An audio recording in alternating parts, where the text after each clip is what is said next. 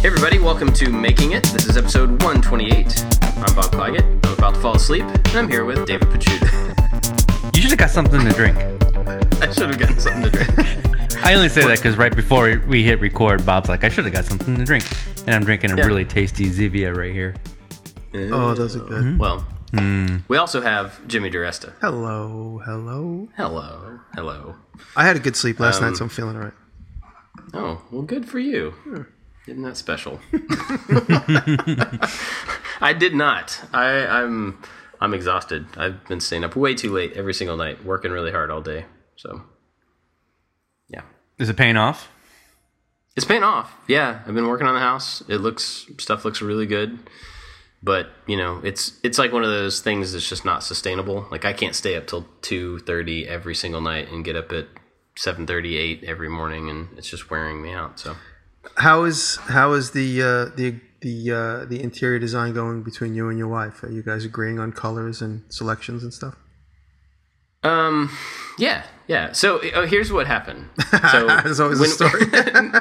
Well, there's a story. It's like a 9-year ago story. So when we moved into our last house 9 years ago, we tried to pick paint colors together, and we get along really well. But it was one of those things where we go pick a paint color, and you know we're thinking opposite things. And when we talk about color, we talk about them using different adjectives.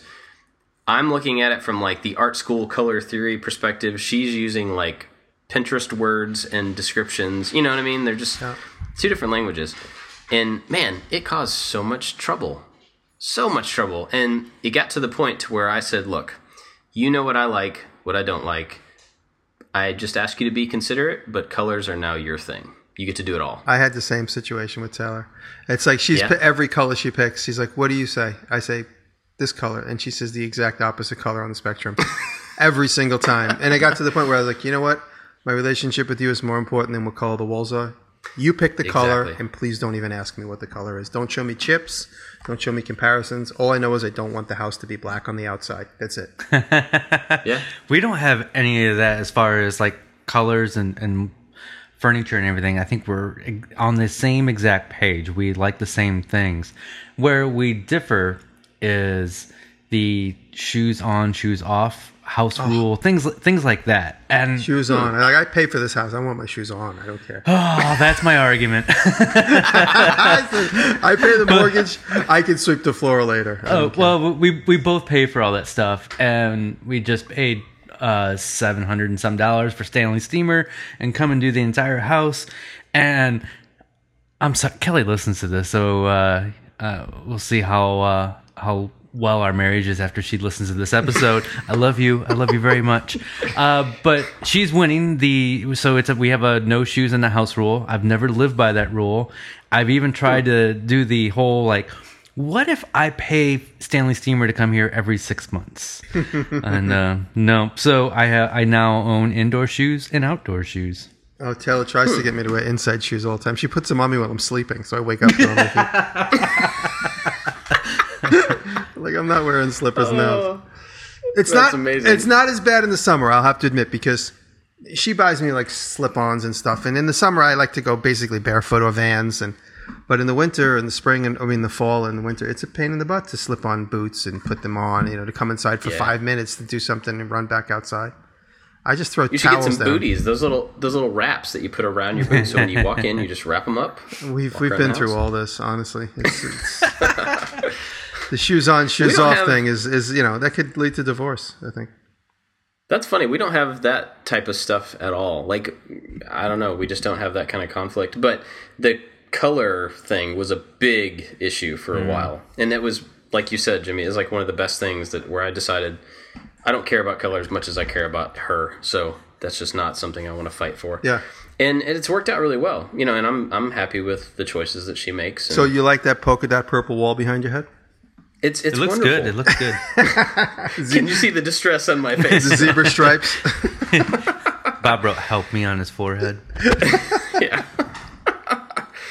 No, but it's actually going really well. Like we kind of had that same conversation with flooring, because picking out hardwood floor is a very expensive thing. It's like you're investing a lot of money in whatever you're going to put down, and we I think we were on the same page about it, but it was still just a big process. I mean, there's like so many types of flooring. There's so many different colors. There's daunting so many to look at everything. Vendors, man, and yeah, you gotta look at all of them to make sure you get the right stuff. And anyway, so we went through all that, but what we decided on, we both love it. It looks amazing.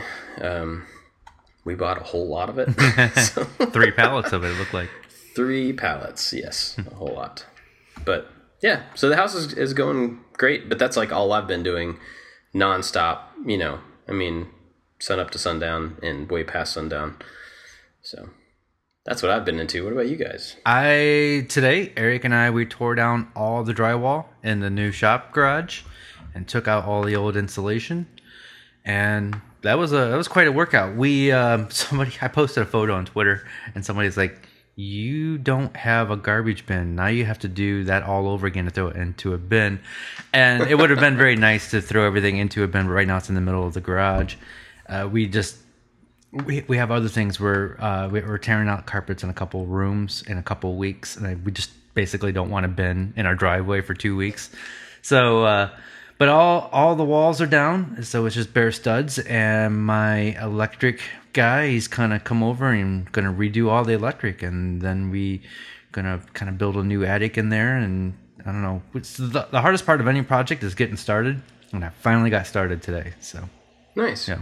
So question about the electric, like, do you have specific plans for how you're running that, or are you just kind of electrifying things in general? No, so I mean, there's electric in there now, which probably would have worked okay.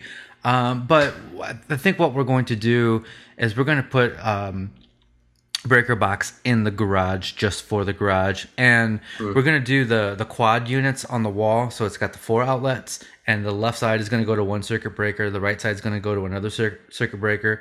That way dust collection and a machine can be plugged into the same quad but not worry about flipping the circuits and stuff. And we're just going to do more of them, and they're going to be better placed throughout the garage. And then there's going to be a half wall down the middle, and we need to carve a channel into the concrete floor and run wires into there so we can wire up the half wall that we're doing. So, and we got my buddy seems to have a good head on his shoulders and knows what he's doing, and says we can do it upright. So. So you said half wall down the middle. Mm-hmm. Is that a new development? It's something I've been wanting to do. I don't think I mentioned it in the previous podcast. Basically, it's going to be like a counter that runs down the middle for my table saw to go up against, and a couple other tools that kind of work better against the wall. And I can have power there and use that as another little storage thing too. Huh. Yeah. Interesting. Yeah. So just the thickness of a normal wall, or is it going to be thicker? Probably just a little bit thicker if I want to use it for storage. Nice. That's cool. Yeah. Jimmy, what have you been up to? Well, I have house guests this week. I have a couple of guests finally arrived. I have Laura and Jocko here. And so today we were just hanging out in the shop. They're going to hang out this week. We're going to build a teepee on the property this week. We've been collecting teepee poles out of the woods for the last couple of years. And Taylor said, wouldn't it be nice if we threw a little teepee party? So that's happening this week. Today is Friday. Little teepee party. And that's so adorable. We invited, I always talk to Jocko, so I just mentioned it to him. I said, will you be in New York? And he goes, I will be if you're going to do that. And so Jocko and Laura came to New York a couple days early, and they just got up here last night. Taylor was in the city and drove back with them. And so doing that, getting the shop in order, working on my Rockler video. Posted a couple videos last week. I have another one ready to probably post today, which is, I think today's Tuesday, right? And yeah, so just this has been like the longest stretch I've been upstate away from the city. Obviously, my city shop is completely closed, which, by the way, Jocko and Laura broke into it. I told them the combination to the lock because he sent me pictures. They spent a couple of days in the city, so they sent me pictures from the gate, just kind of goofing off. I told him the combination, and he goes, "No, I'm not going to go in." And then the next day, which I think might have been like Monday, I don't know. He sent pictures from inside the shop, and they were poking around, and I left like stuff hot glued to some of the doors and stuff, and they peeled off some of the memorabilia of my stuff. So it was cute. Funny. And that's a great idea. Like, come into a different country where you're not a citizen, and then break into something. Yeah. Great choice, Jocko. Well, the place is sitting unused. They have no plans for it. They just really wanted me out of there for this like technical legal reasons with the building, because it was never really a CO in there, certificate of occupancy. And so before they got in big trouble, they encouraged me to leave early. Anyway, so now that I'm out, I'm upstate full time, and I have to go back to the city tomorrow morning for a quick meeting, but I'm up here, and I spend all my time at the shop. I work late, I grind, I make noise, I spray paint. We made 150 ice picks in the last few days, and man, it is so nice to not have neighbors and to not have anybody stressing. And like I still have like that little like voice inside me say, "Don't make any noise after 9 o'clock." And I'm looking around, I'm like, oh wait, I don't have to worry about that. So it is a nice transition, and I'm looking forward to doing more fun, bigger projects. And I just committed to doing this kind of big prop project. I'm going to be making a couple of props for a Soho pop-up shop for my friend who owns a bag company. You guys are familiar with Sprayground, the backpacks that the kids wear all the time? The guy that owns that company is a former student of mine. His name is David, and David really hit it big. And he's doing a pop-up shop, and he wants me to make some props for the pop-up shop. So I'm going to start working on that in the next couple of weeks. And so it's things are good. Things are good. It's just the hustle, but the hustle up here is a lot more relaxed. It's like I keep telling Taylor, I feel like I'm like the anxiety of needing to go back to the city is kind of still there's like residue of that. But it's not rational because I don't need to go back to the city. Right. And we finally auctioned off my father's house yesterday, and so that is one less property I have to take care of and manage, and it's like one more stress off of me. And so now the next big thing I need to remove from my life is we need to get our other house up on the market and sell that. And I just feel like after I do those two things, I can get back to doing 2 videos a week and get back into my normal routine and just enjoy the new house and the property and everything. Well, I keep faith alive I'm still working on my new barn in the backyard and stuff. And there's a long-term plan. Like I just keep chipping away at all the different parts of the long-term plan, and things begin to fall into place, So if things aren't happening as fast as you think, as long as you just keep chipping away at that long-term goal. Yeah. Slowly start putting them behind you.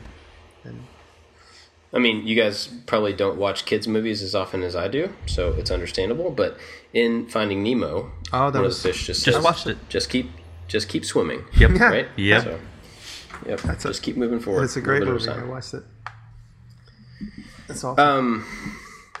Before we get into what we're talking about, which I'm not exactly sure what it is, but I want to thank our Patreon supporters. We had a lot of new supporters this week, and I think there's a reason.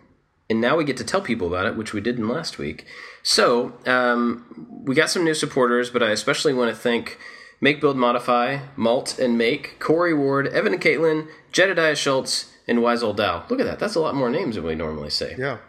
And the reason I think we got some new ones is because we started putting up, last week was the first week, an after show, and it's Patreon exclusive. So it's a separate audio file that we'll upload to Patreon directly, and it's just whatever we talk about hanging out for a little bit, 15, 20 minutes or whatever after we finish recording. So it's going to be something different every time, but it's a little extra content as a way to say thank you for those people who support us. Yes. So if you are interested in hearing us talk even more, then go to patreon.com/makingit and give us some support there. That'd be awesome. Thank you. Also, to that, we have a subreddit, and it's at, what's the address? I should know this. /r. Making It Podcast. Yeah. makingitpodcast.reddit.com or reddit.com/r/makingitpodcast. They should both work. But we have been posting there. There's some posts there is a post for every episode that goes up automatically, so you can talk about it and ask questions about it, whatever there. And one of the posts that we put up was ideas for show topics. And so there are a bunch of show topics there, and we'll continue to look through them. So if you have ideas for topics, just drop them in that thread. But I think we're going to start there with some ideas to talk about. Is that cool with you guys? Yeah. And quickly, even if you don't have a topic idea, but if you like somebody else's, vote it up. Let us know. That's a good call. Yeah, that would actually make it a lot easier to get through if we just look at the upvoted ones. Yep. And there's all sorts of cool conversations happening on the subreddit that I wasn't aware of until I looked at it today. There's people showing off some stuff that they're working on and asking questions and going back in previous episodes and what's the store that so-and-so mentioned in this episode, stuff like that. That's pretty cool. Yeah. Anyway, so go check it out. And we're going to start with some questions from Evan and Caitlin, who are mods over there on our subreddit. They're awesome. They also did the artwork. Yes. It's super cool. Yes.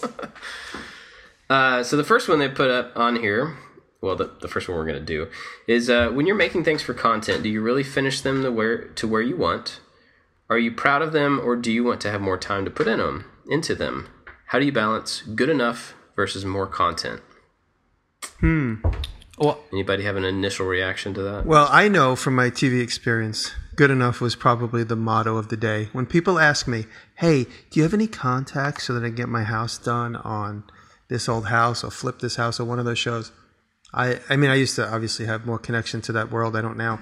But I always say, do not do that, because those hit and run TV shows are all about good enough. If it looks good enough on camera, it's good enough. So good enough is definitely the motto for TV. For YouTube, occasionally I do a good enough, and my most recent good enough really got me a lot of thumbs downs, and that was my Vice stand. I talked about it a couple weeks ago. My Vice stand is, it garnishes a lot of oh my God, they think my brain, I've been lobotomized. They're I can't believe it. You used to make good stuff. Now you made this.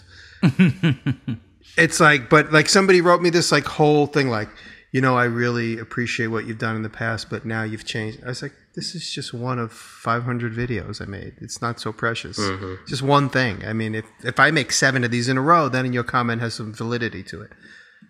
Here is just one cool thing. It's made out of steel. It's meant to be hammered and pushed and banged around, and that's exactly what the life it's living right now. So, depends on what it is, I'm working on I'm doing some woodwork for my Rockwell video, which is this kind of shaker cabinet, lower base cabinet with some thin shallow shelves that go above it. And there is certainly that, I want to get it done, but I want to get it done so it looks good and feels right, because it's going to be in my house. Which is funny, because right in the front of the porch, and I'm going to just probably throw it away or burn it, I made this hole tree when I worked on HGTV. It had it in the hole here. And Taylor hates it. And she's rightfully so, she hates it, because the legs are made out of 2x4s. It's made up out of bent plywood. And I remember hot gluing a lot of it together, because it was a YouTube extra, or it was a web exclusive for one of the HGTV shows I did. And I totally knocked this thing together while everybody was staring at their watch, waiting to leave at the end of the day. We shot all day long, and then a skeleton crew hung out to shoot me make this thing for an hour long. And I still have it. It's 10 years old. And every time Taylor sees it, she's like, can we just put this on the street? Okay. So that's a good enough. And, like I said, I'm going through right now making this Rockwell thing. I'm making it all out of hardwood. And I want it to be sort of a longer lasting fixture in the house. So, But it is taking the video a long time to finish. So I don't have a solid deadline, so that's why I'm able to take that time. For me, many times on some projects, I don't apply the finish that I absolutely want to put on there. The finish that I want to apply takes 5 days, and I don't have time for that. So it usually gets a coat of oil and then maybe a coat of spray lacquer or whatever. But I want to do the poly oil blend, and I just can't do that in video. And sometimes I'll just say, I'll finishing this at a later time. And then there are plenty of times where we need to move along, and so we will unclamp a glue up maybe sooner than what it should be. And most of the time, 98% of the time, it's just fine. Glue dries pretty darn fast. Yeah, I agree. I did the same thing. Because you got to use the same clamps and something else. Yeah. But once in a while, we'll see it come apart, and we have to fix that, or we will just not show a certain angle. And camera does not show all the details as your eyeball. So if you see something in person and you're picking something up and you're touching it, you're going to see every little detail. The camera doesn't show off all those little details, so it's easier to get away with some of those things. Yeah, for sure. I wrestle with this quite a bit, actually. Not because I really care so much about the finish, because I kind of don't. Like, a lot of times, like, my good enough is not, I don't know how to say that. It's not like a thing that I fall back on. I generally, when I'm making things, like, good enough is good enough. Like, I'm not making fine furniture. I'm not making, like, fancy whatever. I'm brainstorming, usually, and kind of prototyping. And I look at most of the things I make in that way to where they don't necessarily have to be that finished, and they probably still do the job that they need to do. So from that perspective, good enough is fine for me, and I don't necessarily feel like I'm shortchanging it because my goal is not a super finished thing. But the thing that I have a hard time with it is just trying to keep up a really heavy schedule, doing all the stuff that all of us do every week. And I've been trying to do 2 videos a week for a while, trying to do some bigger projects so I have stuff going on in the background and something short term that I'm doing in the foreground. And because of that, I feel like I'm bouncing around so much that I'm not actually thinking through each one of the projects ahead of time as much as I should. It's like, okay, today I got to make this thing. I just got to go start making it. And then I made it. And then I'm like, if I had given that like 2 hours of thought, it would have been better in the end. So I guess this applies to me a little bit more before the fact than after the fact in the finishing stage. But yeah, I mean, just trying to keep a pace like that is tough, and there's got to be a trade-off somewhere. So either the content can drop, the how often the content comes out can drop, or certain things about the project or the content falls back. And for me, at least for now, the pace is the most important thing. I guess a part of that is because the purpose of so if I make a video about a piece of furniture or something, it's not necessarily that I want to teach people how to make that piece of furniture. It's that I want people to see that making a piece of furniture is not really that hard. And you can make anything more finished than the guy before you. Yeah. I mean, like, anything can get an extra coat of lacquer or an extra coat of this or a little bit more, higher grit sandpaper or whatever. You can always do that. But I don't have to do that to show somebody else that they can make a piece of furniture or make a whatever. So it's not a big priority in that sake for me. But, other people who are like maybe trying to show fine furniture or showing a finishing process as, here's the thing I'm teaching you how to finish stuff. Mm-hmm. Yeah, you should probably go all the way with that. Yeah. I would expect. Yeah, I think I have a very specific example. So the hot dog table, making a whole shaker table with inlay in one day is a really hard thing. So we really rushed it, but it was well planned. And I think we did a very good job. But some of the inlay kind of cracked because you're working with small pieces of wood. And instead of fixing it, instead of cutting in another piece and filling in the parts that were broke, we're just like, you know what? We're not going to show a close-up of that. If we do, we'll show a photo, and I'll fix it in Photoshop. So like the content for me is more important than the finished piece because I got to keep the hot dog table. I wasn't making it for somebody else. The people get the video. They don't get the table. So I want to make sure that they get the video when they expect it and in the way that they expect it. Yeah, your product is content, like me. So that's the thing that we care about the most. That's a really good point. It's like, what's more important? Is it the video, the concept of the video, and what it's going to teach or inspire, or the product? And obviously, I live a life mix of both because sometimes I'm making a real client product that has to work. It has to be strong enough, it has to stand up to a finish, it has to stand up to somebody's scrutiny. And sometimes I'm just making a treasure chest made out of plasma cut metal and scrap wood, and then that's kind of like my old make videos where I just slap them together really quickly. And, some of those videos are the most popular ones I've ever made, where I just totally slap something together spontaneously just to inspire somebody to make one themselves.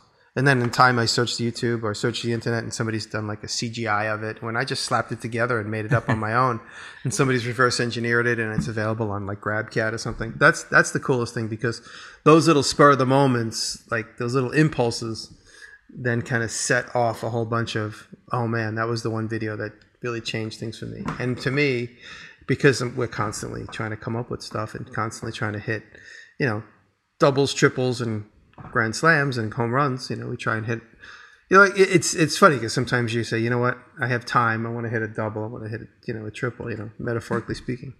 And sometimes when I do my longer term projects, like a knife in the cane, or I'm like doing like a knife cut build or something, and I know I'm going to get scrutinized, so I take the extra step to do things the seemingly correct way as far as I could see it.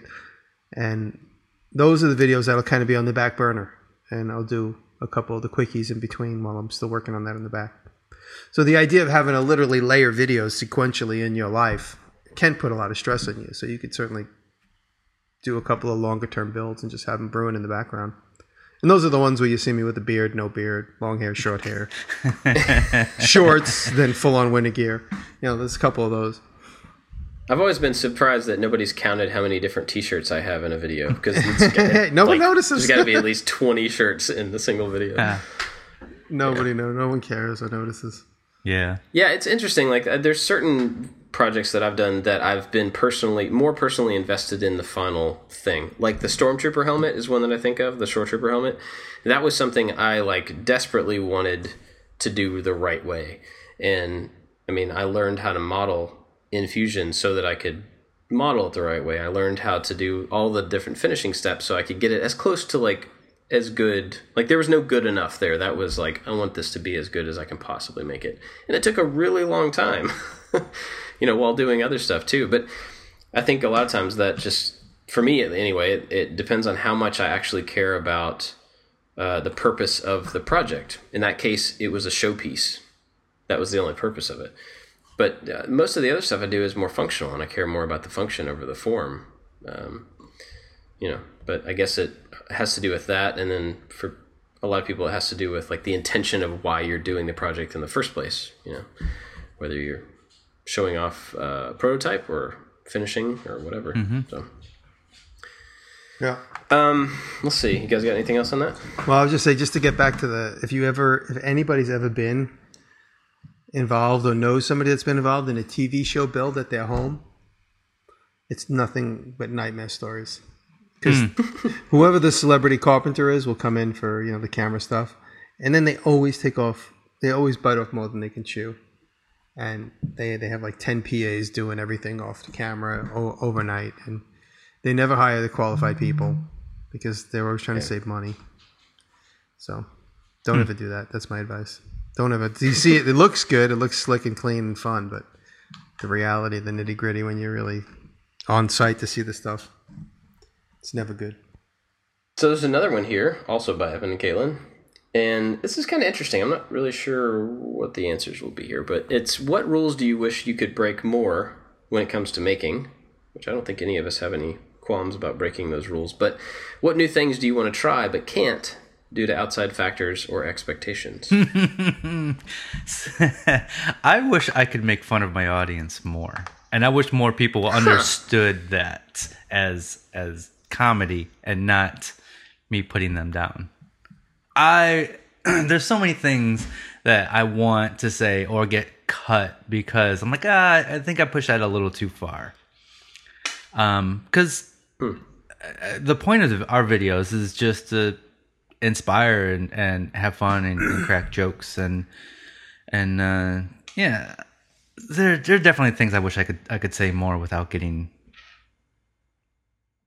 shot back at, I guess. Can you give us a family-friendly example? Or are there none? I can't think of anything offhand. I wish Eric was right here. He has a better memory than me. But I don't know. I just wish... Yeah, that's it. I just wish I could make fun of the audience more. In a playful, fun way. Yeah. Huh. I love... I wonder if there's a way to do that.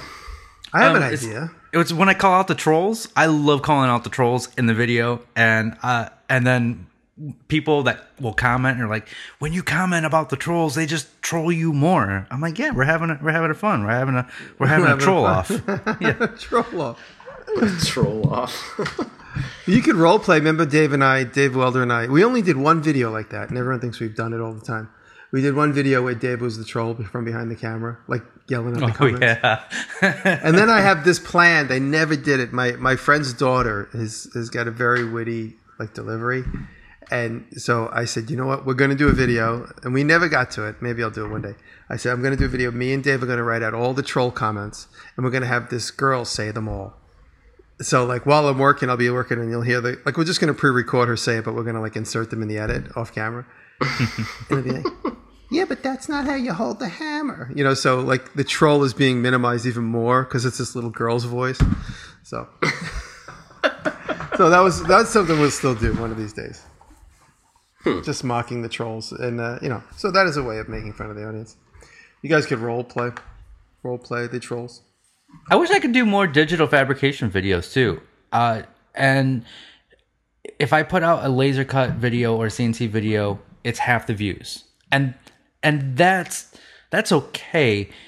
But a lot of times my videos, the point isn't about the tools. Like I said earlier, it's about inspiration, having fun. Maybe you can be inspired and find a creative way to get around the limitations that you have. And I would do more of them if I was a little bit more secure financially. But I depend on views. And my whole livelihood depends on views, so I don't do them. And I would definitely do weirder, more wild, non-woodworking projects, more art-based projects, but I know instantly it's going to get half the views. But I'm still going to do them every once in a while. You're just not going to see them back to back. Because what's most important to me is that I'm making the content that I want to make and that I enjoy, so I can keep doing it. And so I'll still throw those in there. I just won't do them back to back.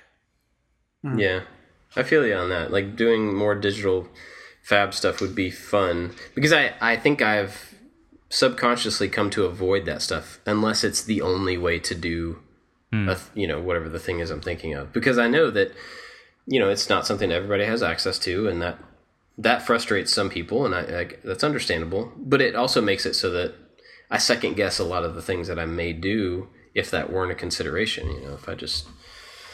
So it's one of those things that, some people don't have a CNC. I get it. Some people also don't have a circular saw, right? But so at what point do you back off, to the lowest common denominator of tools to make sure that everybody's happy with what you're using to make your projects? Not everybody has hands either, so. That's a good point. So you got to make. That's a good point. So next time I'm gonna hold something in my mouth just to make sure. You do sometimes. Yeah. Yep. That's true. Sometimes I hold my camera in my mouth. I don't know. I can't think of anything that I wish I could... Any rules I wish I could break when it comes to making. I mean, I think most of the things that I would say in response to that question are really about the feedback. They're about I wish I would just do this more if people wouldn't throw a fit about it. I would use CA glue for everything if people wouldn't throw a fit about it. I would use pocket holes because they're fast and easy. I would use them for everything, but I would use them more if I didn't have to listen to people talk about it. Yeah. And so I think most of my answers there would be that type of thing, not necessarily like I'm breaking a rule or anything. And somebody's going to comment and say, well, just ignore that. But sometimes it's easy to ignore it, and sometimes it's really hard to ignore it because they just stick with you. Those comments stick with you. Yeah. Some people are just plain mean. You want to that's why I just delete them. Well, that's true. I mean, some of those things stick with you. A lot of them are valid, though. I mean, I'm not trying to be dismissive of people's responses to things. But, it's like I've heard let's take pocket holes because it's such a universal, conversation. I've heard every response. I've heard everything. I've gotten all of the links from so-and-so making a video about how bad pocket holes are. I've got, I know. I got it. I'm still going to use them. You know what I mean? So it'd be nice to just have every time I use them to be like, guys, I got it. You don't have to say anything. It's really unfortunate that all those projects you made are just falling apart. I know, Right? right? There's just piles of wood everywhere. All the things I made just fell right apart because they don't work. Blink, blink, blink. This is the joints popping. Oh, there goes another one. Yeah, Bob, your end table just fell over in the background. yeah. And the whole house is made with pocket holes, and it's falling. The down. polka dot end table just fell over. I mean, I think I would do probably some more 3D printing stuff. I would definitely do more prop stuff if the response wasn't negative, kind of in the same way that you were saying. You know, people just, I think, don't expect so much of that from me. So if I focus too hard on let me start over. I think I shot myself in the foot in one way, and I made it easy for myself in the other way. By having a varied type of project, I can pretty much get away with doing any new thing that I want to do, and it's expected, and that's great. If I try to dig a little bit deeper in one subject, then I get a lot of the, oh, now you're a prop channel, or like, wow, when are you going to do some woodworking again? Or Make a that type of third thing. channel for your prop stuff so I don't have to see it. Exactly. And I totally get that. I mean, Just please me. People like what they like. Please me. Yeah. One of 1.3 million people. I've Please always me. wondered if YouTube would ever update their website where you could subscribe to playlists instead of channels. Oh, that's a cool idea. Oh. Like Pinterest. Yeah. That's an interesting idea. So speaking of YouTube, Or, yeah. what were you going to say? I was just saying, or maybe like some way to subscribe to tags or some other collection. But yeah, playlist is a good idea. So speaking of breaking rules, do you make your videos based on what you know about algorithms and what YouTube will promote? And if you do, would you ever want to break those rules? I don't make videos based on that stuff. I name videos in a way that I think is the best possible version of. Let me try to think of a good example. I can't think of a good example. Putting keywords in the front of the title and things that are search friendly. Well, but even but even more specifically. So you guys have probably both used Google Trends, or at least I know David has, but I don't know if anybody else has. What is Google? But here's a good Google Trend. What is Google? It's a no. There's this thing called Google Trends, and you can search for terms, and it shows you how many other people have searched for that term within Google. So the power in that comes where, like, okay, media console. I made this sliding door media console thing the other day. And when I was naming it, I was like, is this a media center? Is it a media console? Is it a console table? Like, I don't know exactly what it is. It's a weird combination. So I went to Google Trends, and I searched for media console. Separately, console table. Separately, media console, whatever the other version of those, like 3 different versions. And you see over the past several years the search line and the quantities for each one of those things and how they relate. And just by looking at that graph, I'm like, well, obviously a lot more people are searching for media console than media center, because it's a different thing, right? To some people it's a different thing. So I chose that as the name. So I don't make the project based on the algorithm, but I do name things in a way that I think are going to get them the most found. Does that answer what you asked? Try that. Do you do that? Well, I used to, but it's kind of... So a while back I learned that the longer the videos are, the better, because the more watch time you provide for your viewers, the more YouTube is going to show you in the recommended videos and search results and all that. And so I started making my videos from like 5 minutes to 10 minutes. And I purposely made them longer at the beginning. And now I don't try to go for 10 minutes. I just try to go for what works. But the format that I have now almost makes my videos almost always at least 9, 10, 11, 12 minutes, because I do this thing, then we have a Patreon break, and then we talk about the project afterwards. And now that's just naturally, but I don't think about it. How can I make this video 10 minutes? But I used to, and now it's just natural. Jimmy, is any of that stuff a consideration for you at all, or do you just like you edit to the video that you want and name it first thing that comes to mind and put it up? Because I kind of imagine that's what you do. Pretty much. I edit to the best capabilities of the story that I'm trying to talk about.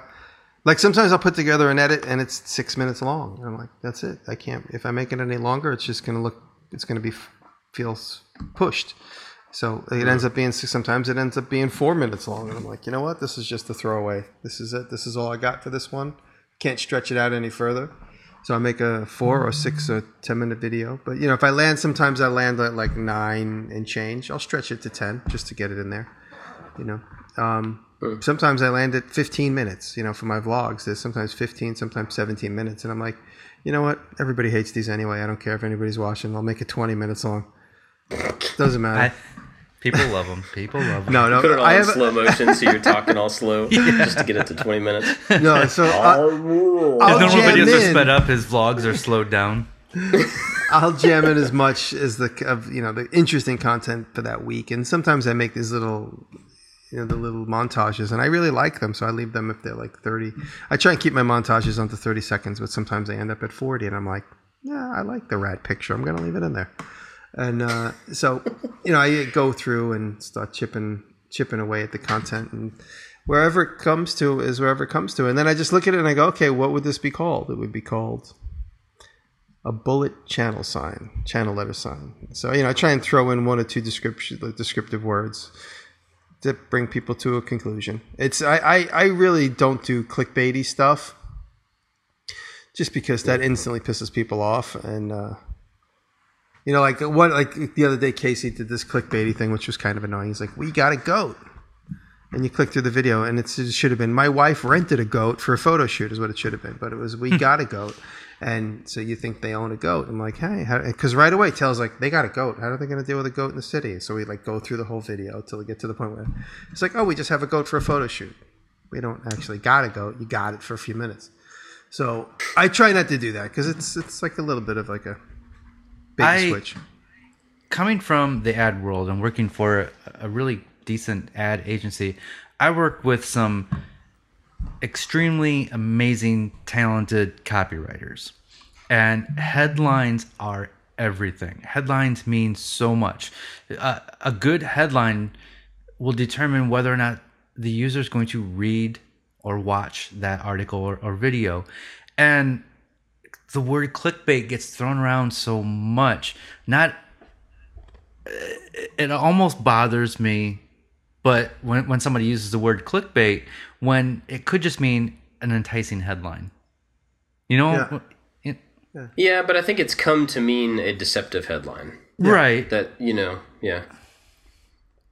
And like those don't work with me, like to a point to where I wouldn't want to get anywhere near doing anything like that.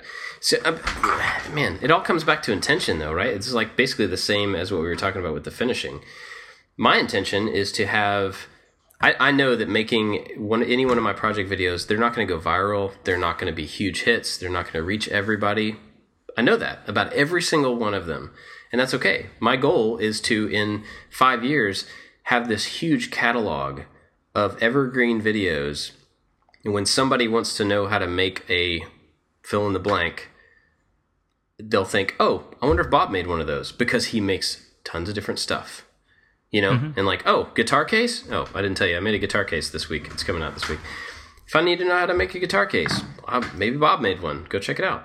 And so like in that case, clickbait titles or deceptive titles or however you want to frame it, it doesn't help me in that goal of long-term library of evergreen stuff, because then somebody would say like, they'd be looking through my videos and be like, we got a goat? Bob got a goat? That's not a guitar case. I don't care about that. So they would move on, right? So, but it's about attention. I guess if you're trying to drive immediate views or long-term views or the type of attention that you want your videos to have or your articles to have or whatever. But intention is one of my favorite words, and it's a word that gets thrown around our house quite a bit, and it really kind of defines like who you are. It's like, what are your intentions? Do you have whenever we question this is outside of YouTube stuff, but whenever we question what we're doing, we're always asking ourselves, like, what is the intention? And then we use that answer to either move forward or not do the thing that we were discussing. Yeah. I mean, it's a good way to vet like your decisions for sure. Cool. You guys got anything else? I mean, we kind of went off the topic of that, but It was fun. Anything else? What was the original question? Because I think I had something to add because I never answered it. It was, what rules do you wish you could break when it comes to making? What new things do you want to try that you can't do to outside factors or expectations? I guess if the one you had to renew my memory on that one.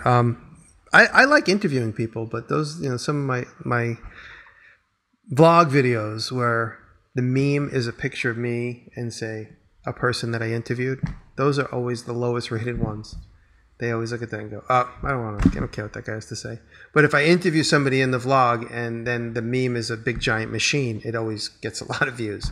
So I have to really, if you look back at my other 45 vlogs I did, any vlog image, there's a person, like especially the one with my mother is like the lowest rated one.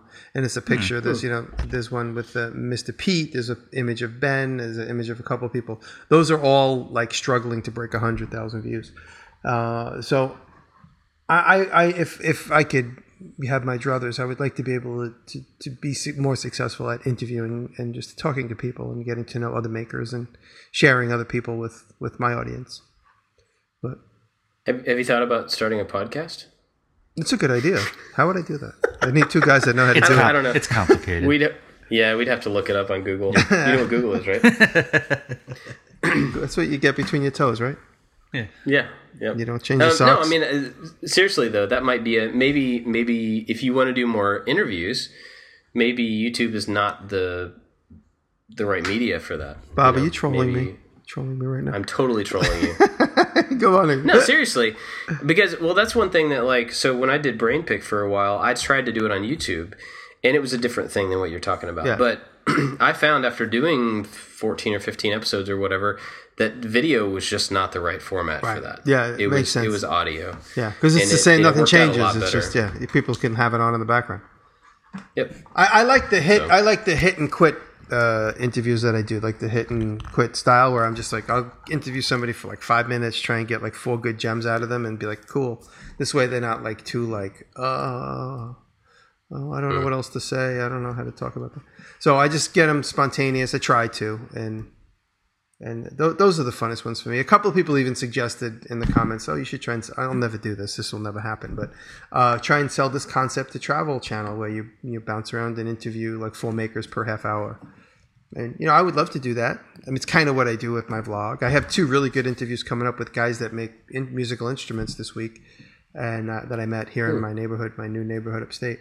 And crazy, talented, technical guys. We just met at the cafe, and one guy knew my YouTube channel. The other guy had no idea who I was. And I started chatting with them, and I gave my business card. I'm like, if we got the time later, we'll hook up. And they both showed up at my shop with their musical instruments that they make. And they showed me detailed. We did really cool. I'm going to get like 2 good 5-minute interviews out of each one of those guys. And amazing technical talk that we had. Really cool. Just bumped into 2 guys at a cafe, and all of a sudden we knew all the same YouTubers. We watched the same guys, and these guys just create beautiful instruments. I got stumbled there. They make beautiful instruments, and it's something I could never make, but we spoke the same maker language, which was great. Yeah, that is cool. So anyway, that's what I would do more of if I could. Yeah, I would like to see that. I would like to see more interviews out of you. Thank you. Let's do one more question. This is maybe be fast. This is from Pinky478. I don't know. Do you know how you want to film a project before or during the process? That is, do you edit them, then film, or film, then edit? I think we all have enough experience now that we'll jump into a project and we'll know what's visually interesting. We'll know like where it's important to shoot a high shot. We'll know where it's important to shoot a detailed shot. I try and keep a rhythm of like go close, get far away, go close, get far away, go close, get far away. Just to have choices later on. I might not use all of one of the shots or all of the other shots, but just to have a choice. So I think you just want good coverage no matter what it is. If it's something like, clearing the land, you want drone shots. If it's a video that is boring, you want to end it with a drone shot so people go, wow, it looks amazing. But in your mind, you just did a kind of a half-assed build, and you're like, if I do a drone shot of this, that'll really bolster the image of this whole thing. So it all depends. We all have our tricks that we pull out when we need them. Yeah, I think I edit in camera a lot. Totally. And one thing I realized that it makes it a lot easier in the actual editing process if you can edit in camera, and you can think through.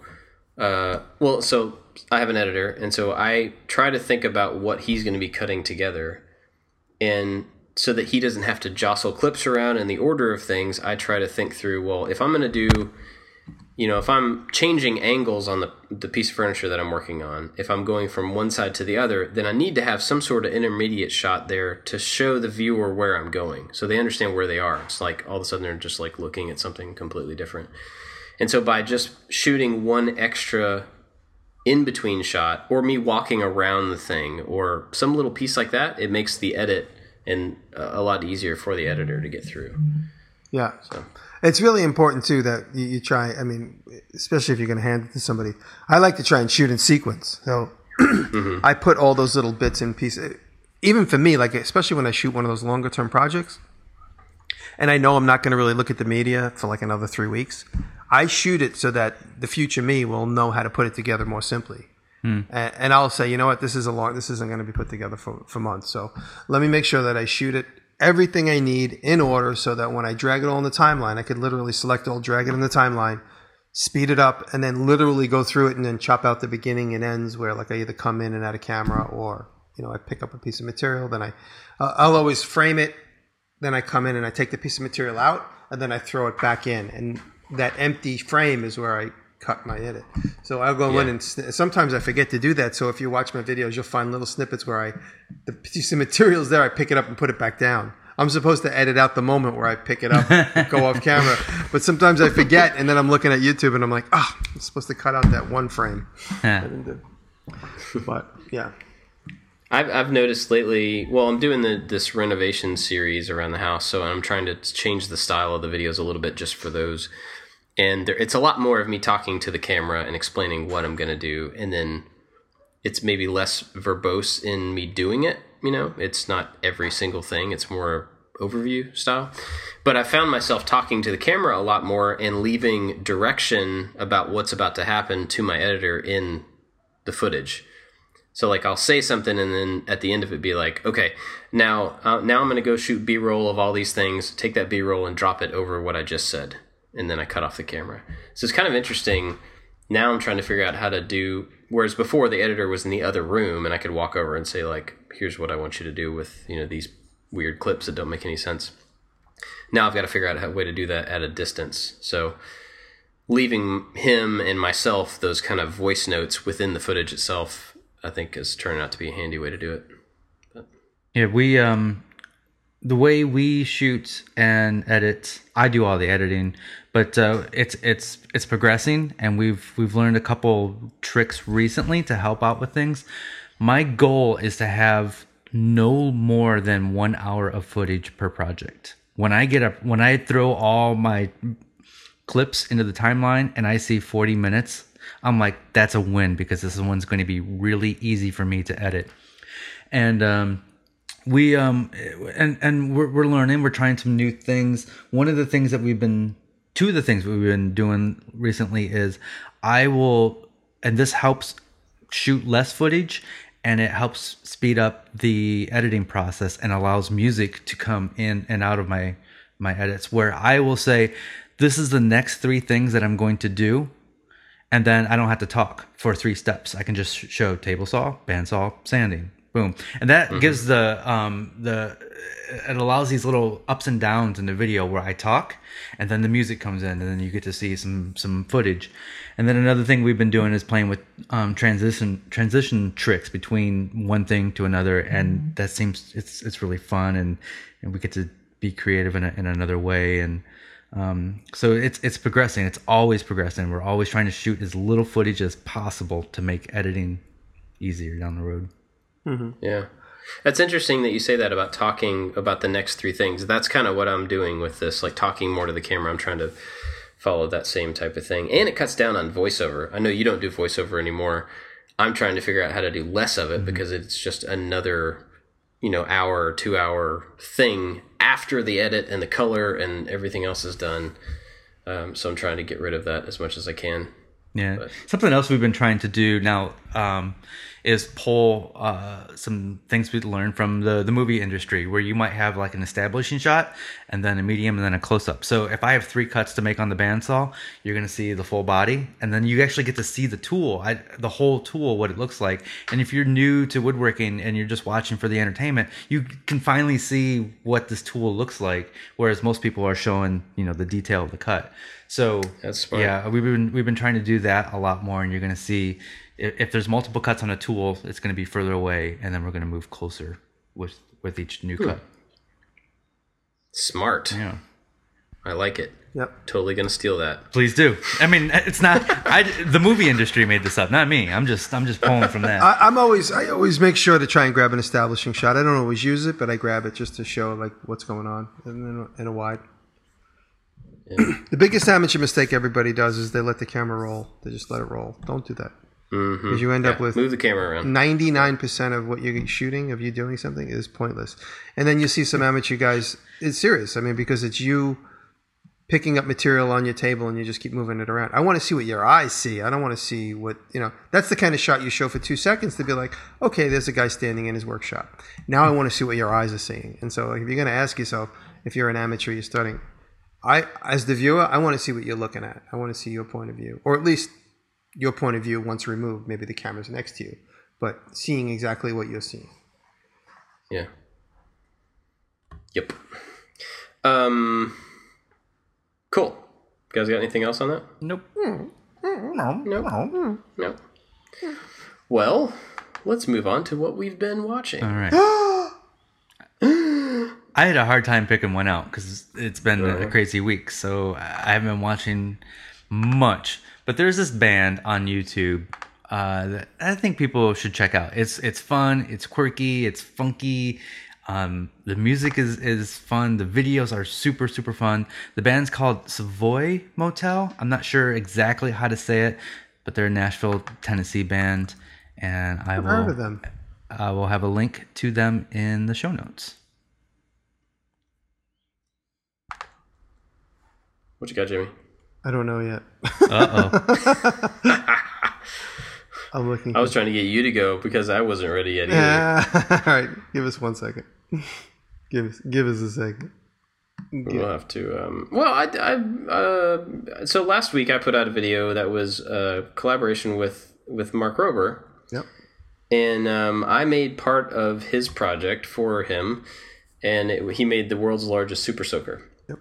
So I made the frame for it and to hold all the guts, and then he had a local prop maker out there actually make it look like a Super Soaker, and it's turned out super cool. But his video is great. Like he's really good at putting together that type of video and getting a lot of information into it, but pacing it really well and making it, eye catchy, and he's just really good. He's a cool guy too. I think what he's really good at, and some other people along those lines, is they are so enthusiastic about what they're doing.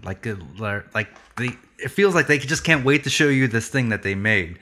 And whenever I see that, I also cannot wait to see this thing that they're going to make. So if we go back into video tricks, be very enthusiastic, be excited about what you're doing, because the viewers pick up on that. I know that's been a big thing for me. Just as I've done more videos, I get more comfortable in front of the camera, and I know that I have to, not in a fake way, but in a camera way, amp up the tone that I say things in. I'm doing it right now on the podcast. I know that I have to enunciate more. I have to lift my levels a little bit, because that's more engaging than if I were sitting at the table with a person just like talking to them. It's a different voice. It's a different expression. So I've learned that, and when people go back and watch my old videos, they're like, man, why were you so depressed back then? I'm not depressed. That's just like me being uncomfortable in front of the camera. So you're totally right. Okay, I got somebody. I'm going to try and say it before the dog goes crazy. Sculpture Geek and it's somebody with about 150,000 subscribers, and they have a couple of really highly viewed videos. And it is, now I don't know if it's a bunch of people. This channel is dedicated to the celebration of traditional sculpture. So you could watch somebody manipulate clay. And somebody sent me a video. One of my friends sent me a video from this channel this week, and I subscribed right away. So Sculpture Geek, they have some incredible, talented sculptors. I don't know enough. I've only watched about 3 videos. I don't know if it's all the same person, because there's extremely close-ups of somebody sculpting all types of imagery, all in clay, mostly in clay. It's like some fantasy stuff, some humanish looking stuff, some cartoons, and humanish. Oh, and the last one is Spockish. No, it's actually Spock. It looks really, really well done. Yeah, cool. And I'm looking now. They don't have that many videos. Maybe 20 videos. That's it. Huh. Awesome. I'll check it out. Ooh, wow. Good grief. Are you looking at it? Yeah, I'm looking at the thumbnails. Yeah, they're crazy, wow. right? Sculpture. That's Geek. unbelievable. Huh. Cool. Yeah, go check that out for sure. Cool. Well, you guys got anything else? That's it. For this week? My house guest just pulled in and the dogs are going bonkers. Cool. Well, that's it for this week. If you want to hear the after show, go support us on Patreon. Yeah. If you don't, then don't. So that's it. Yeah. Cool. All right. Thanks for listening, everybody. Thank you. See you next time. Love you. Kelly, I love you. I'm sorry about what I said earlier. Taylor, I'm wearing my shoes in the house. I don't care what you think. I'm wearing them right now.